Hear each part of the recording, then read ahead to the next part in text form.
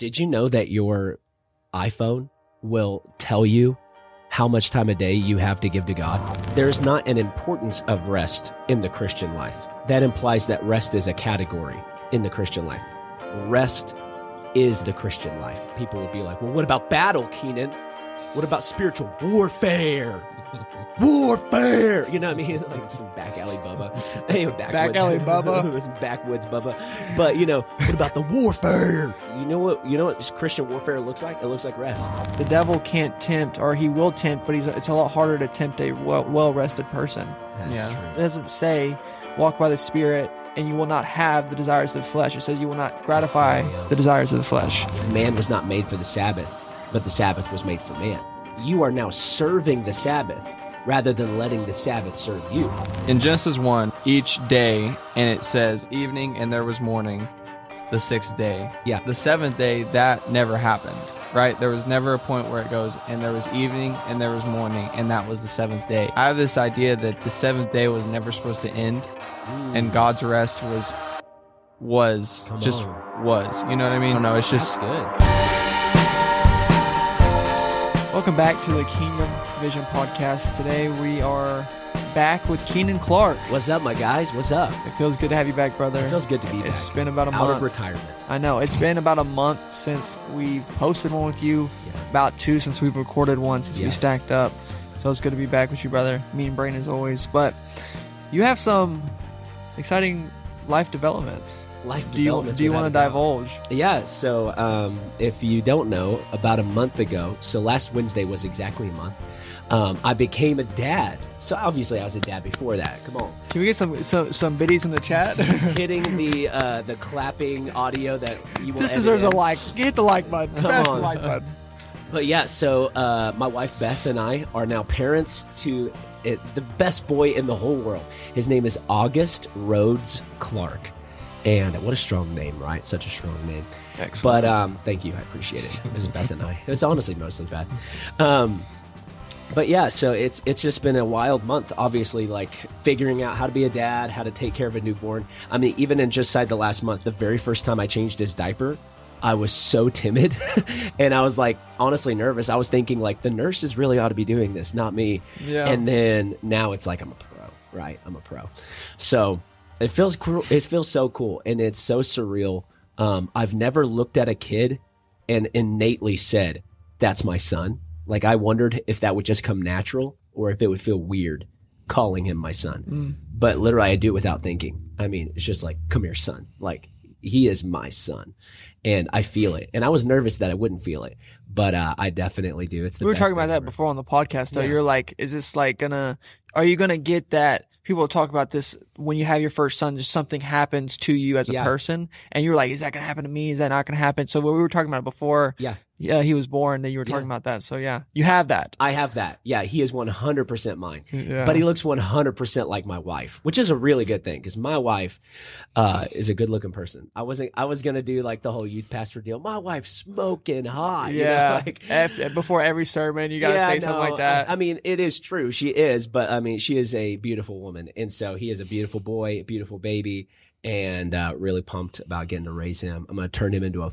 fire-breathing man of God. It's really crazy. There's been lots of even like prophetic words already spoken over him, which, normally I wouldn't push a certain like lane on my kid. But when the Lord's already spoken, like what he's going to do, then I feel a little bit better about, son, this is like the direction for your life. But I mean, I do say those things to him. He has no idea what I'm saying. I'm telling him, you're going to be a preacher to the thousands. I tell him, dude, and he just then poops. So it's just like, that's his response for everything. Well, I want to get into the first question I was going to ask you was we were talking a little bit before, but I feel like you as a pastor, but you kind of debunked what I was already saying before we got on air. But as a pastor, I would like to think, and people probably think, that you have there's challenges and blessings to every career, like we say, but your career, you're a steward of people and a steward of the Word of God. That's what you do for a living. Yes. So naturally, you would think one of the blessings that would come would be more time with the Lord. Obviously, you can get into why that's not the case or why that may be challenging, but then I want you to go into the people who aren't pastors and who are actually, because you have a son now, your life is now a blessed chaos. Yeah. Not sleeping as much as It's you a really good way to put used to sleep, right? But Not at people, all. you may be experiencing what other people now you can relate more maybe to, or they may think you can relate more, but Yeah. seeking God amidst a chaotic environment or fast-paced circumstances. Yeah. No, I thought, because obviously I took a huge break. It's a huge for me, like a whole month. Is that rain? Yeah, I know it's raining right now. It's the anointing, the latter. That's what I was thinking when we were praying. I heard the thunder. I was like, come on. But anyway, I thought, I'm going to be at home a lot with my wife, with my son. That is going to give me tons of time to just pray, seek the Lord, read the word. And that was not the case. Taking care of this little man is a full-time responsibility. And so, before he was born, I had like a morning routine, like a morning ritual, where I would wake up 2 hours before I have to go into the office, and I, make coffee, seek the Lord, read the word, just pray, all that sort of stuff. And then now, like with him, it's just like, I try to get that in when I can, and so, yeah, you would think it'd be a little easier, but it's actually not been. It's not been. I've had to be more intentional than ever with my time with the Lord. And I've really had to just remember that God knows what season I'm walking through. Because it's easy to accidentally begin to slip even into a little bit of condemnation when it's like, man, I was doing so good.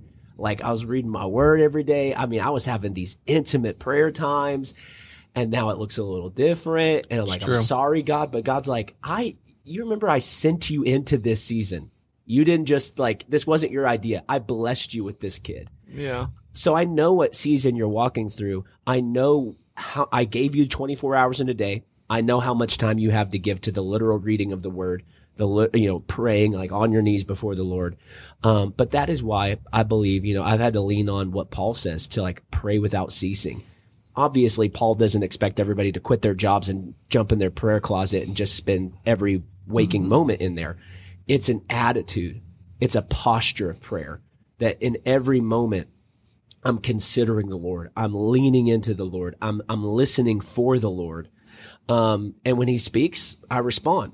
But if he's not necessarily dropping these heavy revies, like we've said in the past, on my heart, then I don't have to feel any condemnation from that. I was watching a podcast recently, actually. This was so good. It's in a completely different field, but there was a guy who I really enjoy listening to. His music's awesome. He's actually got some secular stuff and some Christian stuff. Anyway, and he was talking about handling writer's block. Just what happens when you walk through a season and you're just not writing bangers, It's it's not been, and he said that he actually doesn't believe in writer's block. And I was like, what? How do you not believe in it? You just never miss. And he was saying that he was like, you're either in a season where you are writing and it's flowing, or you're not. And he says, I choose to believe in those moments. I'm in a season of discovery. I'm in a season of discovering something that I don't need to be creating. I need to be discovering. And I've really tried to adopt that. For me, I mean, I have to every 7 days, give the message of my life. It feels like, as a preacher, it gets easy to feel like you're only as good as your last message. And so every 7 days, it feels like I have to have this new masterpiece, this new creme de la creme message. I mean, it's the same as a video project for me. It's apples to apples. Yeah. And, the Lord's just really reminded me that I didn't create you to just craft good sermons and do those things. If I'm dropping things on your heart, then that's great. But if I'm not, your responsibility is still just to seek me, still just to love me, still just to honor me.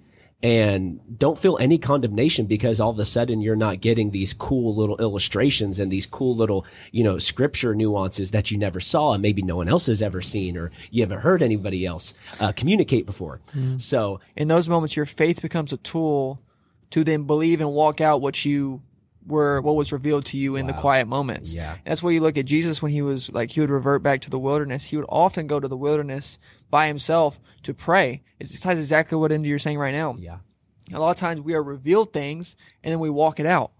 I have a crazy video idea that I get. I'm like, dude, I gotta go create that. I have to put it out in the world. And it takes me 2 weeks to put these things out. And then I'm like, oh, the temptation then is for a lot of people, creative writers or whatever, to then, you get an identity crisis because what am I going to do now? Because you've put so much, but you got to, like you said, revert back to your discovery mode, revert back into discovering and seeking and having things revealed to you. And it's apples to apples. I think we're kind of getting into like the super vague and super like it is creative talk. But what I'm saying is that hopefully it's helpful. It goes into your walk with the Lord too, because God will reveal things to you.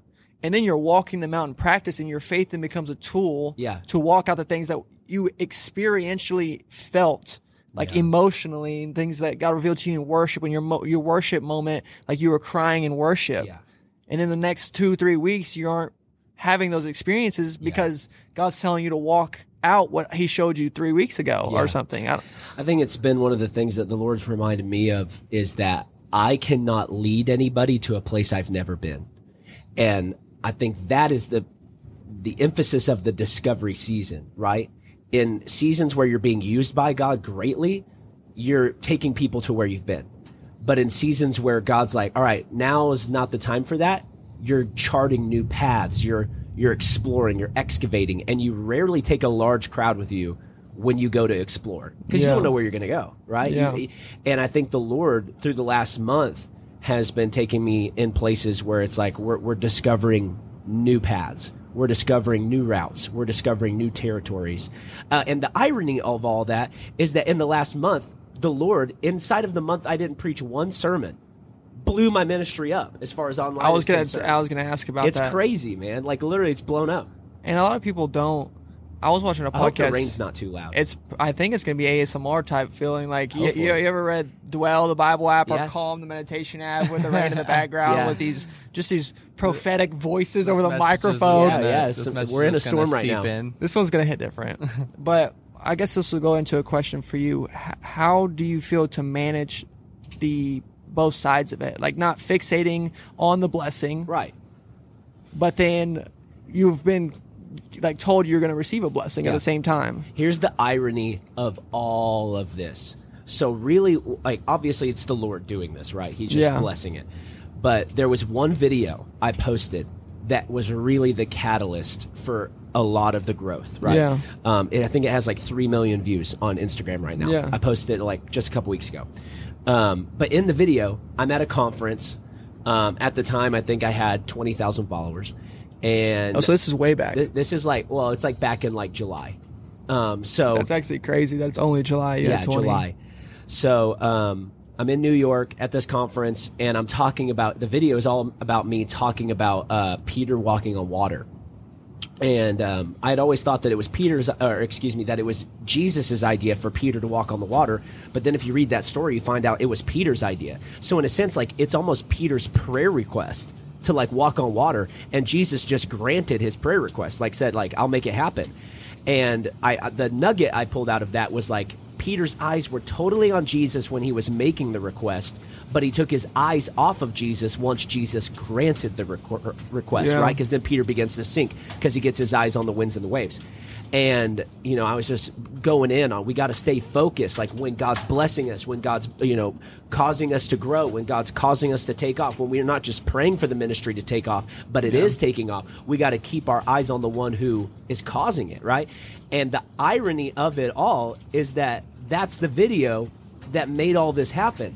And then the Lord showed me how ironic it is. And the Lord showed me, hey, yes, I'm answering the prayer of your heart, the cry of your heart, that I would use you to reach the world, but focus on me while I do it. Don't get focused on the analytics. Don't get focused on the numbers. Don't get focused on the growth. Don't get focused on the people who like call you their favorite preacher or literally, we have people emailing the church, planning their vacations from like Denver and different places around the world to come to San Angelo to attend our young adult service to listen to me preach live. They're like planning their vacations around San Angelo. And it's just like, and the Lord's just reminding me, don't get focused on any of that. Yes, that's cool. It's a blessing. It's like flattering, but you got to stay focused on the one who started it all. I don't want to have stayed focused on Jesus when I was asking for a blessing. And then once he blesses me, be like, cool, deuces. I'm now going to like enjoy this for a while. No, God I always pray this. This is what I pray. God, bless me so much, I can't navigate the blessing without you. I can't handle the blessing without you. I don't want to be blessed to the point where it's like, okay, I can manage this. I want the blessing to send me back to the blesser, because I'm like, dang it, God, like you blessed me beyond my pay grade. Like I'm not good enough for this. I'm not smart enough for this. I'm not old enough for this. I'm not mature enough for this. I'm not connected enough for this. God, bless me beyond my pay grade so that I still have to depend on you to handle and steward the blessing, if that makes sense. Well, I've heard it put this way too, that God gives us experiences, gives us blessings, manifests himself to us to then change us. Yes. And a lot of times we get blessed, we get these experiences and we're not changed, so then we need God to keep showing up. Yeah. But then when he doesn't show up, God, why are you so far? Because the blessing was meant to change you. Yeah. It was meant to mature you. It was meant to produce something in you, ultimately back to praise. Yes. But that's the one, for me, it comes down to... Yeah, it's something I've been thinking about lately, is just the fact that everything in our lives are made to make us more like Jesus. Yeah. Right? And that's the only purpose. That's the only point. When you start looking at everything, every person as they're working with God to make me more like Jesus because I'm with him. You know what I mean? And it doesn't really make sense, but that's really how it is. To me. For me, it also comes down to what satisfies. I've always felt like I've had a Solomon perspective of like I have never done anything in the volumes of of Solomon, right? I've never claimed that, but I'm saying in terms of like, woe is me, like I've had all this stuff, and it just there's like a pitless hole in my heart. Yeah, I've come to the realization that Jesus, in his presence and spending time with him, his word, just intimacy with him, which I've something I'm seeking out more. I'm even seeking out Gerard. Me and Gerard are going to start getting together once a week so he can just teach me about just intimacy with the Lord. I'm just craving intimacy, because that's the only thing that can satisfy, and that it can come down to blessings too. Yeah, is that sometimes you can get in these micro periods of your life where you forget or you get distracted, but ultimately we can have faith and we can trust that God's going to bring us back, because when I get in those micro seasons where I'm distracted, I get distracted by the views and the analytics and stuff. It just doesn't satisfy me, and then I have to go back to the satisfier. You know what I'm saying, bro? I can attest to that. I have, obviously a couple weeks ago, it's probably 2 weeks ago now, I think. Yeah.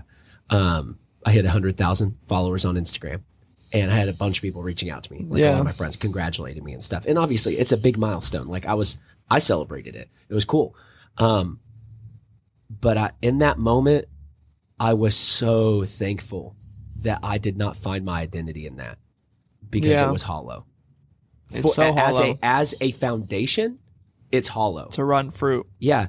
It's great as like look what the Lord has done. Yeah. It's great as something to use as to burn incense before the Lord and say, Lord, here is this. I lay it at the altar. This will burn great here. But it's horrible when it's as a foundation. And then that moment, bro, I was so thankful. Like, I'm so glad this is not my foundation, because it was like, my life didn't change. I have a 100K. That doesn't really mean anything. It's not like all of a sudden, like, my problems went away.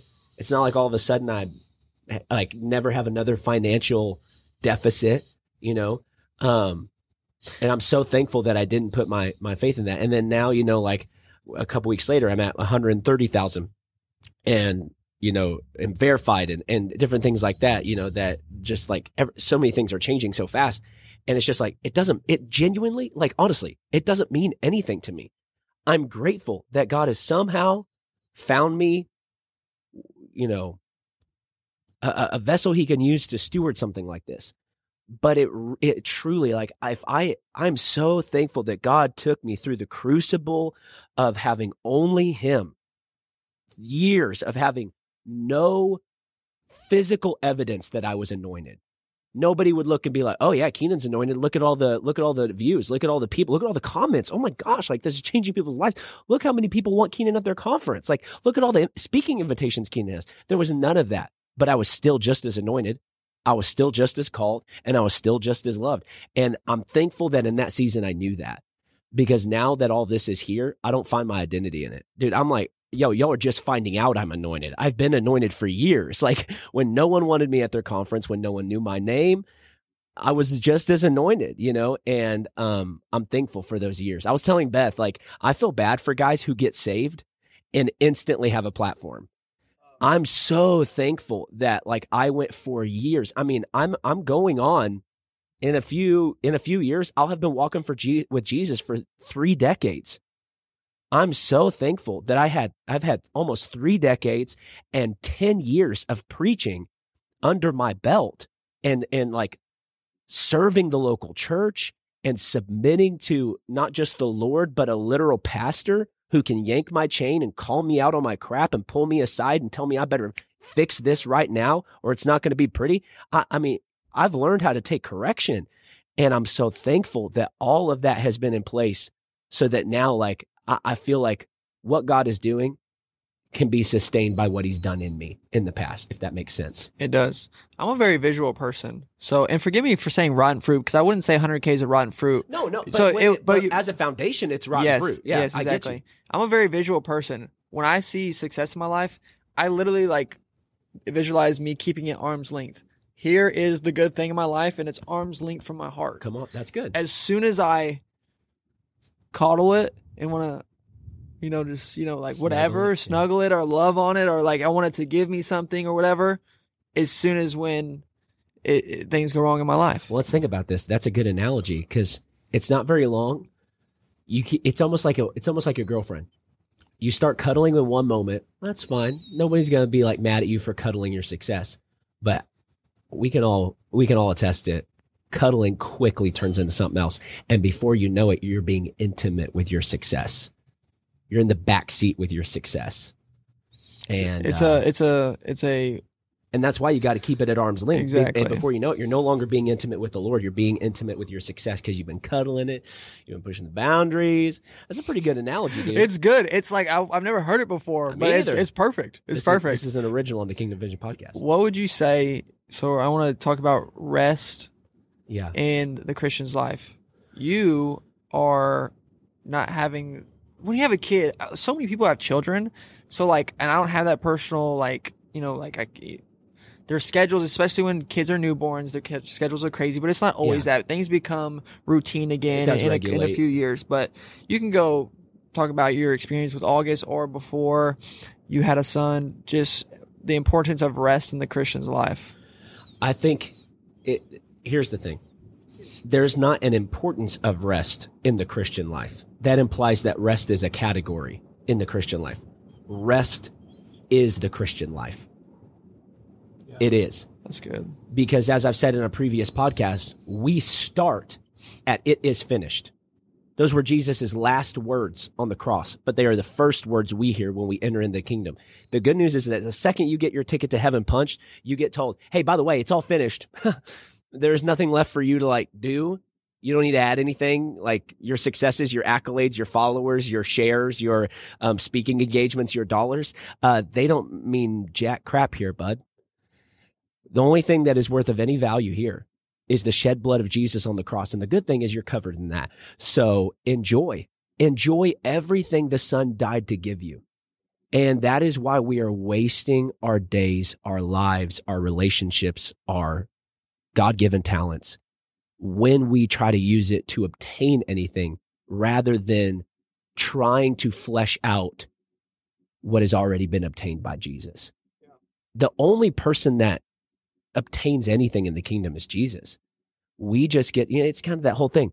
May the Lamb receive his full reward in me. I mean, we've talked about that before as well. Like, may the Lamb be given his reward, and his reward is relationship with us, using us to initiate relationship with other people. So I think rest is not a component of the Christian life. It is the Christian life. I mean, people would be like, well, what about battle, Keenan? What about spiritual warfare? Warfare! You know what I mean? Like some back alley Bubba. Anyway, back alley Bubba. Some backwoods Bubba.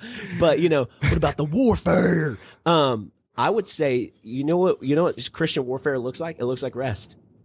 It looks like telling the enemy, I'm not playing your game. I'm not jumping in that arena. I'm going to put the king in the ring. I'm tapping out. Yeah. And it really does, just looking like resting in the peace, the shalom of God that goes beyond anything you can think or understand or imagine. And it guards your heart and your mind in Christ Jesus. I mean, literally, if you were to boil relationship with God and the Christian life down to one word, it is rest. And I just think about the society we live in and just the culture, hustle culture. We have a very fast-paced culture. Yeah. You know John Mark Comer? Yeah. I haven't read the book, but I was watching his sermons on the ruthless elimination of hurry. Yep. He'll go watch that sermon and then go watch his sermons on that, go read the book, because he'll say it way better. But it's just when you understand how good of a Sabbath, what Sabbath is intended to do, like sometimes it feels like, oh, I gotta rest today. Mm-hmm. Like I'm commanded to rest, and rest isn't Netflix and just being on your phone all day and not doing anything. Because oftentimes I've come to the conclusion that the more I'm engaging with Netflix and all this stuff, it actually, all I did was waste time and I don't feel any more rested. Right. It's like you want to be spiritually rested and spiritually filled, which sometimes, feels like work, like, oh, I got to get in the word. But it's the type of deal where as soon as you start getting in the word and you start spending time with God, and then all of a sudden you just feel replenished and things. So there may be an initial barrier to naturally hard things or whatever, but in general, when you look at the Sabbath and you commanded to rest, sometimes it feels like, oh, I don't want to rest, but I have to. But then all of a sudden you're 2-3 weeks down the road and you haven't rested in 3 weeks and you're burnt out, because taking, in a practical level, taking one day off increases your output dramatically, but also the devil can't tempt, or he will tempt, but it's a lot harder to tempt a well-rested person. That's true. It's a lot harder to tempt that's a a bar. It is. I mean, naturally, if he comes after, as soon as your mind's weak, what does he do? He gives you those wicked thoughts. As soon as your body's weak, just all these things come into play. But I have something on that. One of the most important things I found in my life was understanding the way God is, God's understanding of the Sabbath, right? Yeah. Jesus went and healed on the Sabbath, and that was such a good representation of me of what God finds rest in loving us and caring for us and healing us, Yeah. And I think that that's such a powerful representation of what rest can look like. And it's like, I think it's so easy for us in this day and age to misunderstand that, but Jesus thought that was restful to do that. And he says, man isn't for the Sabbath, but the Sabbath is for man. Yep. What does that mean? Like, Jesus is saying, this is actually for me today, but this is how I choose this is what I choose for today. Yeah. And that is rest to me, So I think that's such a good representation of our own lives, what we should treat rest like. That's so true. I want y'all to, you can talk about it, you can talk, I'm launching it out there, but I was reading John, and just, it's all over the Gospels, but it seems oftentimes that Jesus was intentionally doing things on the Sabbath to disrupt the religiousness of the Pharisees. Yes. Why do you think that is? And I find that very interesting. It's because Jesus can't stand idolatry. Yeah. And they had turned the Sabbath into an idol. That's why Jesus says the Sabbath was, man was not made for the Sabbath, but the Sabbath was made for man. You are now serving the Sabbath rather than letting the Sabbath serve you. That's the whole point of Sabbath, is to be served by it, to be replenished, to be pampered even to a degree. And Jesus can't stand idolatry. So that is why he would purposefully disrupt. I mean, Jesus, yes, he comforts those who are disturbed, but Jesus disturbs those who are comfortable. Yeah. And over and over and over in the Gospels, we see him disturbing the comfort of the Pharisees because they had found their comfort in something that was ultimately good at one point, but it had become tainted because they had made it the main thing, right? They had made it their key objective. And that's why Jesus is constantly just like bucking the system, just to because he can't stand idolatry. the law in and of itself is a good thing. You Yeah. see in Psalms the precepts of his word and the ways of his law are good, or like I'm paraphrasing it, but the law itself is good. So I see in there a micro little argument that Jesus wasn't by any means undermining the law, and you can see people making arguments about doctrine. You know, doctrine's important, or this is important, or doctrine's important, but Jesus was trying to illustrate to the Pharisees that the Sabbath is about me. Yeah. I am the fulfillment of the Sabbath. And coming to that understanding, I think the Sabbath was the most religious aspect of what they had going on in that time. And I just find it hard to believe, and we still do it to this day. We think we don't, but we do in micro facets. But Jesus healing the withered man's hand, and then the Pharisees, what are you doing? It's the Sabbath. Yet a withered man's hand was healed. Yep. We miss Jesus and focus on a religious aspect of something that's, the Sabbath isn't irrelevant, but in the moment they made it irrelevant because their eyes weren't on Jesus. But I just can't get over the fact that Jesus was doing all these miracles on the Sabbath in front of the Pharisees, yet their eyes were so fixated that they were just completely missing all the miraculous things that he was doing. And I'm like, there's no way I would do it. Right. But the reality is we have a religious spirit. People have a religious spirit in today's society too. It just doesn't maybe not play out that way. Well, I mean, and we act like, we just boo-hoo the Pharisees all the time of like, how could they do that? Why would they tell Jesus? They're essentially telling Jesus, they're not really mad at what he did. They're mad at when he did it. Right. Yeah. But the problem is we ourselves are Pharisees all the time, because when we get in a rush, and then all of a sudden you feel that tug of the Holy Spirit to go and pray for that person, you say, not right now, God. I'm in the middle of something. We're now a Pharisee, because we're now telling God when he can and cannot move. Not right now. I'm not mad that you want me to do that. I'm not mad that you're going to do that. I'm not mad that that's your heart. I just don't like it that you want to do it right now, because right now is not when I think it should be done. And yeah, I think sometimes God will ask you to do things at inconvenient times to force you to obey him and not your preference. Because sometimes we'll pray for people, but it's because it lined up with our schedule, and sometimes God will schedule. I mean, just like a moment ago, I had to take a solid 30 minutes outside on a phone call because somebody needed prayer. Somebody needed my wife and I to plead the blood of Jesus over them. And, I had this podcast scheduled, but I was like, all right, Lord, if this is what you're doing right now, I know that the boys will understand. I'm going to stand in agreement and plead the blood of Jesus over this family. Yeah. And sometimes I think, God will intentionally do things at a time that's inconvenient to make sure you're still serving him.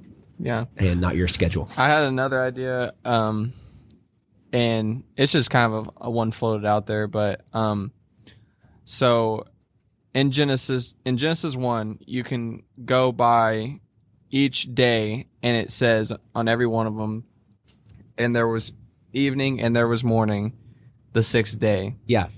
And the seventh day, that never happened, right? There was never a point where it goes, and there was evening and there was morning, and that was the seventh day, right? And I have this idea that the seventh day was never supposed to end, and God's rest was. You know what I mean?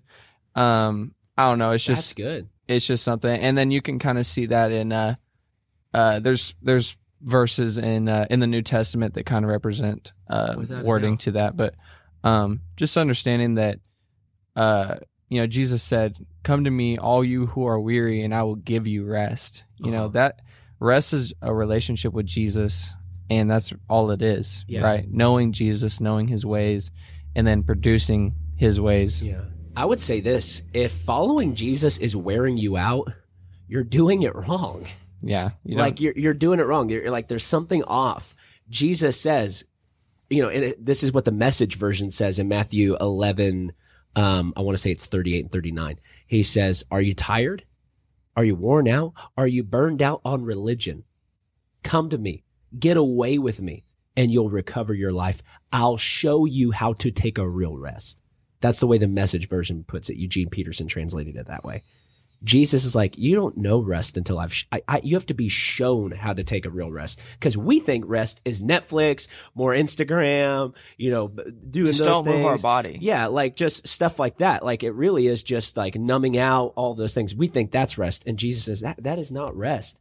No wonder you're more anxious. You're falling into sin. So many people, like, they get a moment to rest, and that's when they sin. That's why so many people sin at night. It's true. It's because, like, the time they should be resting, they're not doing things that are actually producing rest. They're producing things that are producing open doors for the enemy. And that's why we have to be shown how to take a real rest. And only Jesus, who is the embodiment of the Sabbath. Jesus is our Sabbath.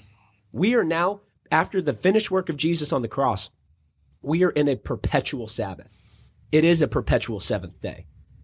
And yeah, we should, like, obviously we still have 7 days a week.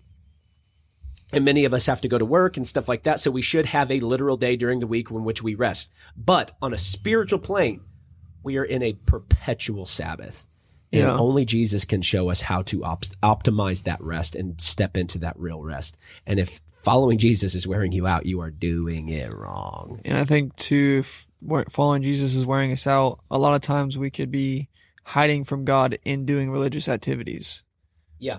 We're doing a lot of religious things, but we're hiding from him. We're not, it comes down to that Sabbath, that rest. We're not setting aside time or, stepping back to go before him, because we go from, let's just say, for example, we go from podcasts to editing to social media and then we fill our schedule with these things, and we go from thing to thing to thing without actually, let me take a breath and take and step out. But we're doing good things, and maybe not even social media is good, but maybe you have a day full of loving on people, discipling, you're pouring out, you're hiding, and we can hide ourselves in the activities, but it has to come, and everything is produced in and out of rest and seeking out that rest. I think, too, you got to look at your day, too, to make sure, like, because it turns out, like, most people spend their day, and we kind of do the same deal where we work for our time,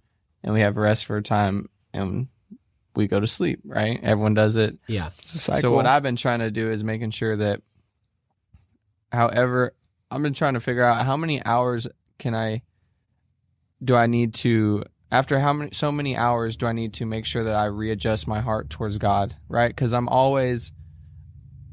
heart is always towards God, but there needs to be intentional time, however so often, and that will keep me engaged on that time whenever I'm doing stuff too, right? Because as much as we want to, when we're doing stuff, there still needs to be that place for intentional time. And sometimes it's going to be more spotty than other times, sometimes it's going to be harder or whatever.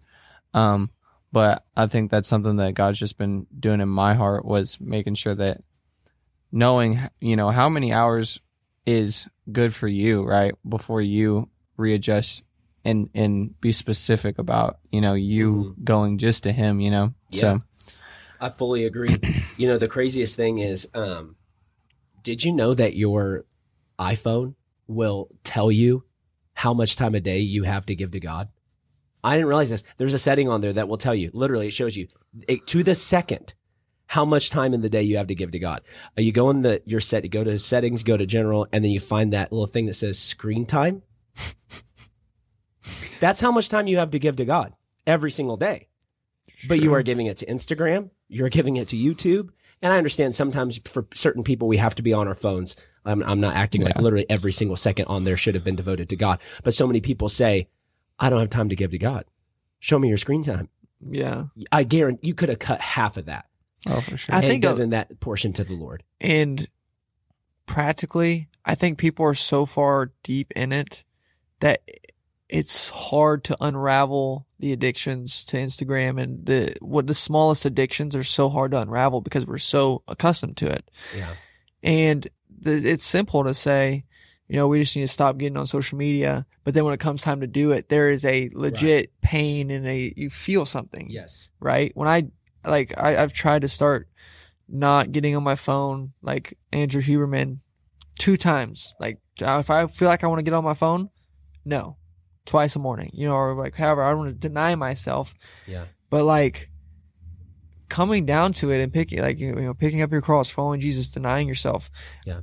Personally, over the years, sometimes you can forget that is work. It is a challenge. Your flesh may want one thing, and your desire, and the Spirit will be walking that way. It doesn't say walk by the Spirit and you will not have the desires of the flesh. It says you will not gratify the desires of the flesh. Yeah, that's good. We have this idea that everything following Jesus is easy. Yes, it is possible and it's made possible and effective and done, and it's accomplished and done through walking by the Holy Spirit, but that is not without a worldly and literally fleshly challenge. Like you feel a combative nature when you're doing something hard and many times for God. Yeah. But like you were saying, you come to a point when you begin to do those things, and then you're like a guitar being tuned. You begin to become in tune with walking by the Spirit and walking with God,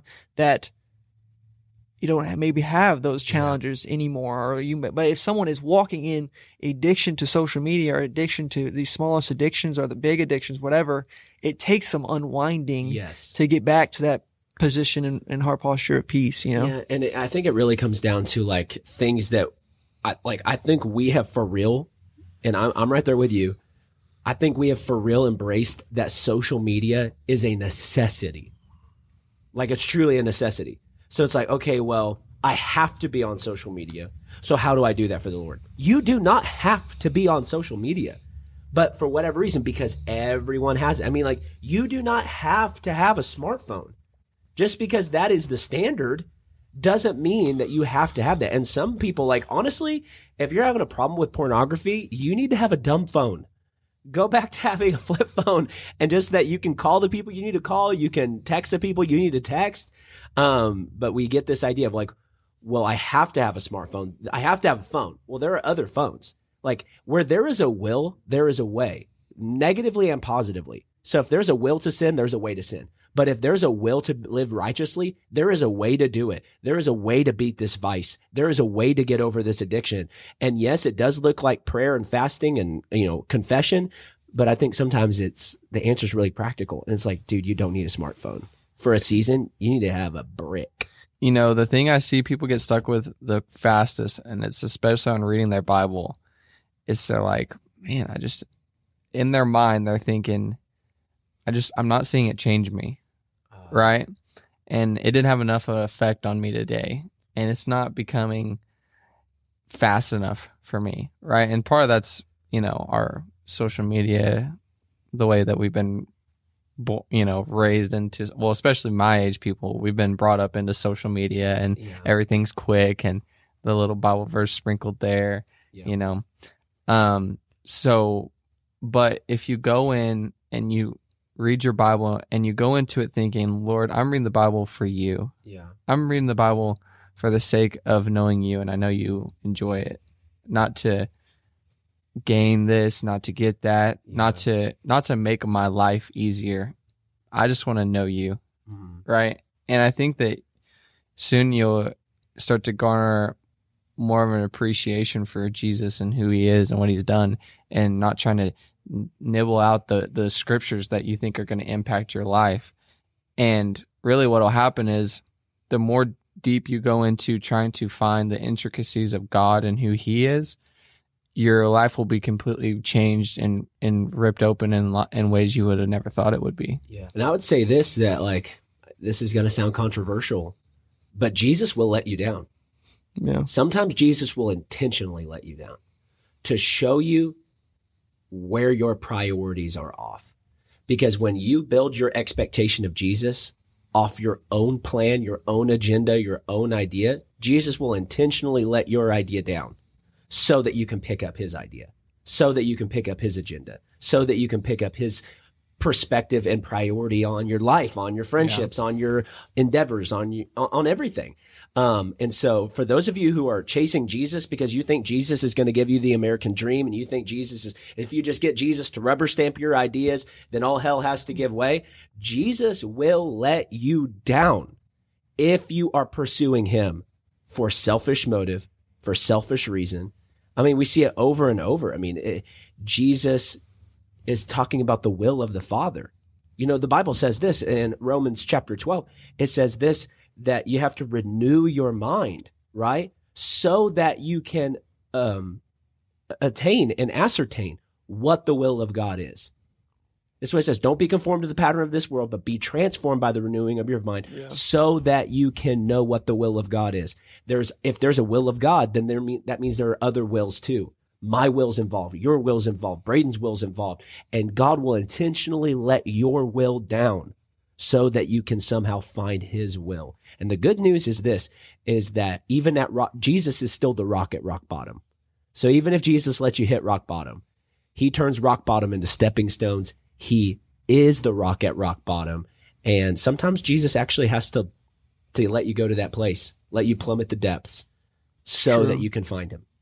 This may be a graphic idea, but I was at a market days, right? When, you know, all those booths and the vendors and stuff, what I'm saying.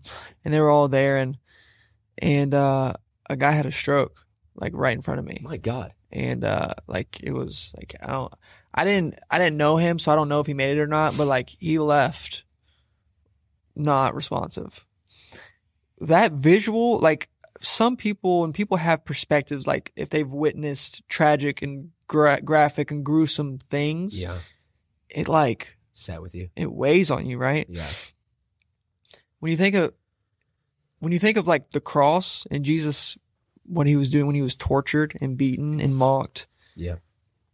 Sometimes that can escape you, and how that probably, like if you were there watching it, not on your iPhone, not on 4K TV, YouTube 21, 60 frames per second, whatever. You were there in person watching, like that changes your reality. And I'm not trying to attribute deaths and worldly diseases and things, but like that can give us perspective to view the cross and then reflect that back to like, he went through that for me. Yeah. And it's not just idea. Now you can relate practicals to it, you know? Well, the Lord's amening you. Come on, I don't know now. if you heard that. That was some thunder. I'm reminded of something you said a couple podcasts ago. And it's the whole like people saying, I'm doing the best I can to remember what you said. But it was in a sense like people say that they don't feel God. God, I don't feel you. I don't feel anything. And then you were like, imagine Jesus on the cross and tell me you don't feel anything now. Imagine him hanging on the cross for you, beaten and bloodied, having carried two pieces of wood a mile up a hill called Golgotha just for you, and tell me you don't feel anything. That's the truth. I mean, like seriously, you don't feel anything for the Lord? Imagine him dying for you. And if you don't feel anything at that point, you need to go to somebody and get some serious prayer, because your heart has become seared towards the things of the Lord, and you need to be tenderized once again to the Lord. Well, you look at what Paul, in all the letters, he's really, the main theme he keeps saying is remember the gospel, remember Jesus dying for you, and that's just, it can be so easy for that to be just bland for us. Yes. Now. Yeah. Here's what I feel. I feel like a good way to end this podcast is just to pray for you to feel the Lord like that again. That, for you, before you witnessed that guy having a stroke was a concept. You can think about it. Yeah, that sucks. It's horrible. Wouldn't want that. But then you witness it and it's like, whoa, shakes you to your core. I mean, you're still not over it years later.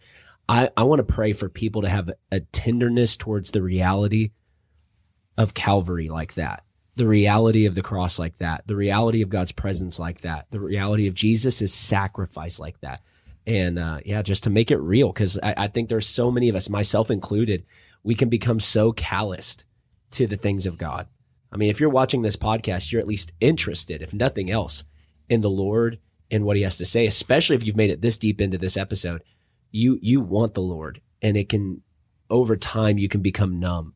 And I just really want to pray that the Lord would restore you the joy of your salvation. The Lord would restore the excitement once again to get in his presence, a desire even to get in his word and his presence like never before, to stir up a hunger for prayer, a call to prayer on the inside of you like never before. Is that cool if I pray for that? I would love to. Heck yeah. Father, I thank you for every person listening to this right now. Lord, you know exactly who, you know right now as I'm saying this, who will be watching this. You already know. And Lord, I thank you that this person right here was on your mind the second I am saying this. Lord, they didn't make it this far into the episode by accident. And Lord, I speak right now over their heart and I command it to be tender to the things of God once again. I command the calluses to be filed off in the spirit right now, off of their heart, off of their mind, off of their understanding. Lord, I thank you that the cross, the reality of the cross becomes palpable yet again. It becomes almost tangible yet again.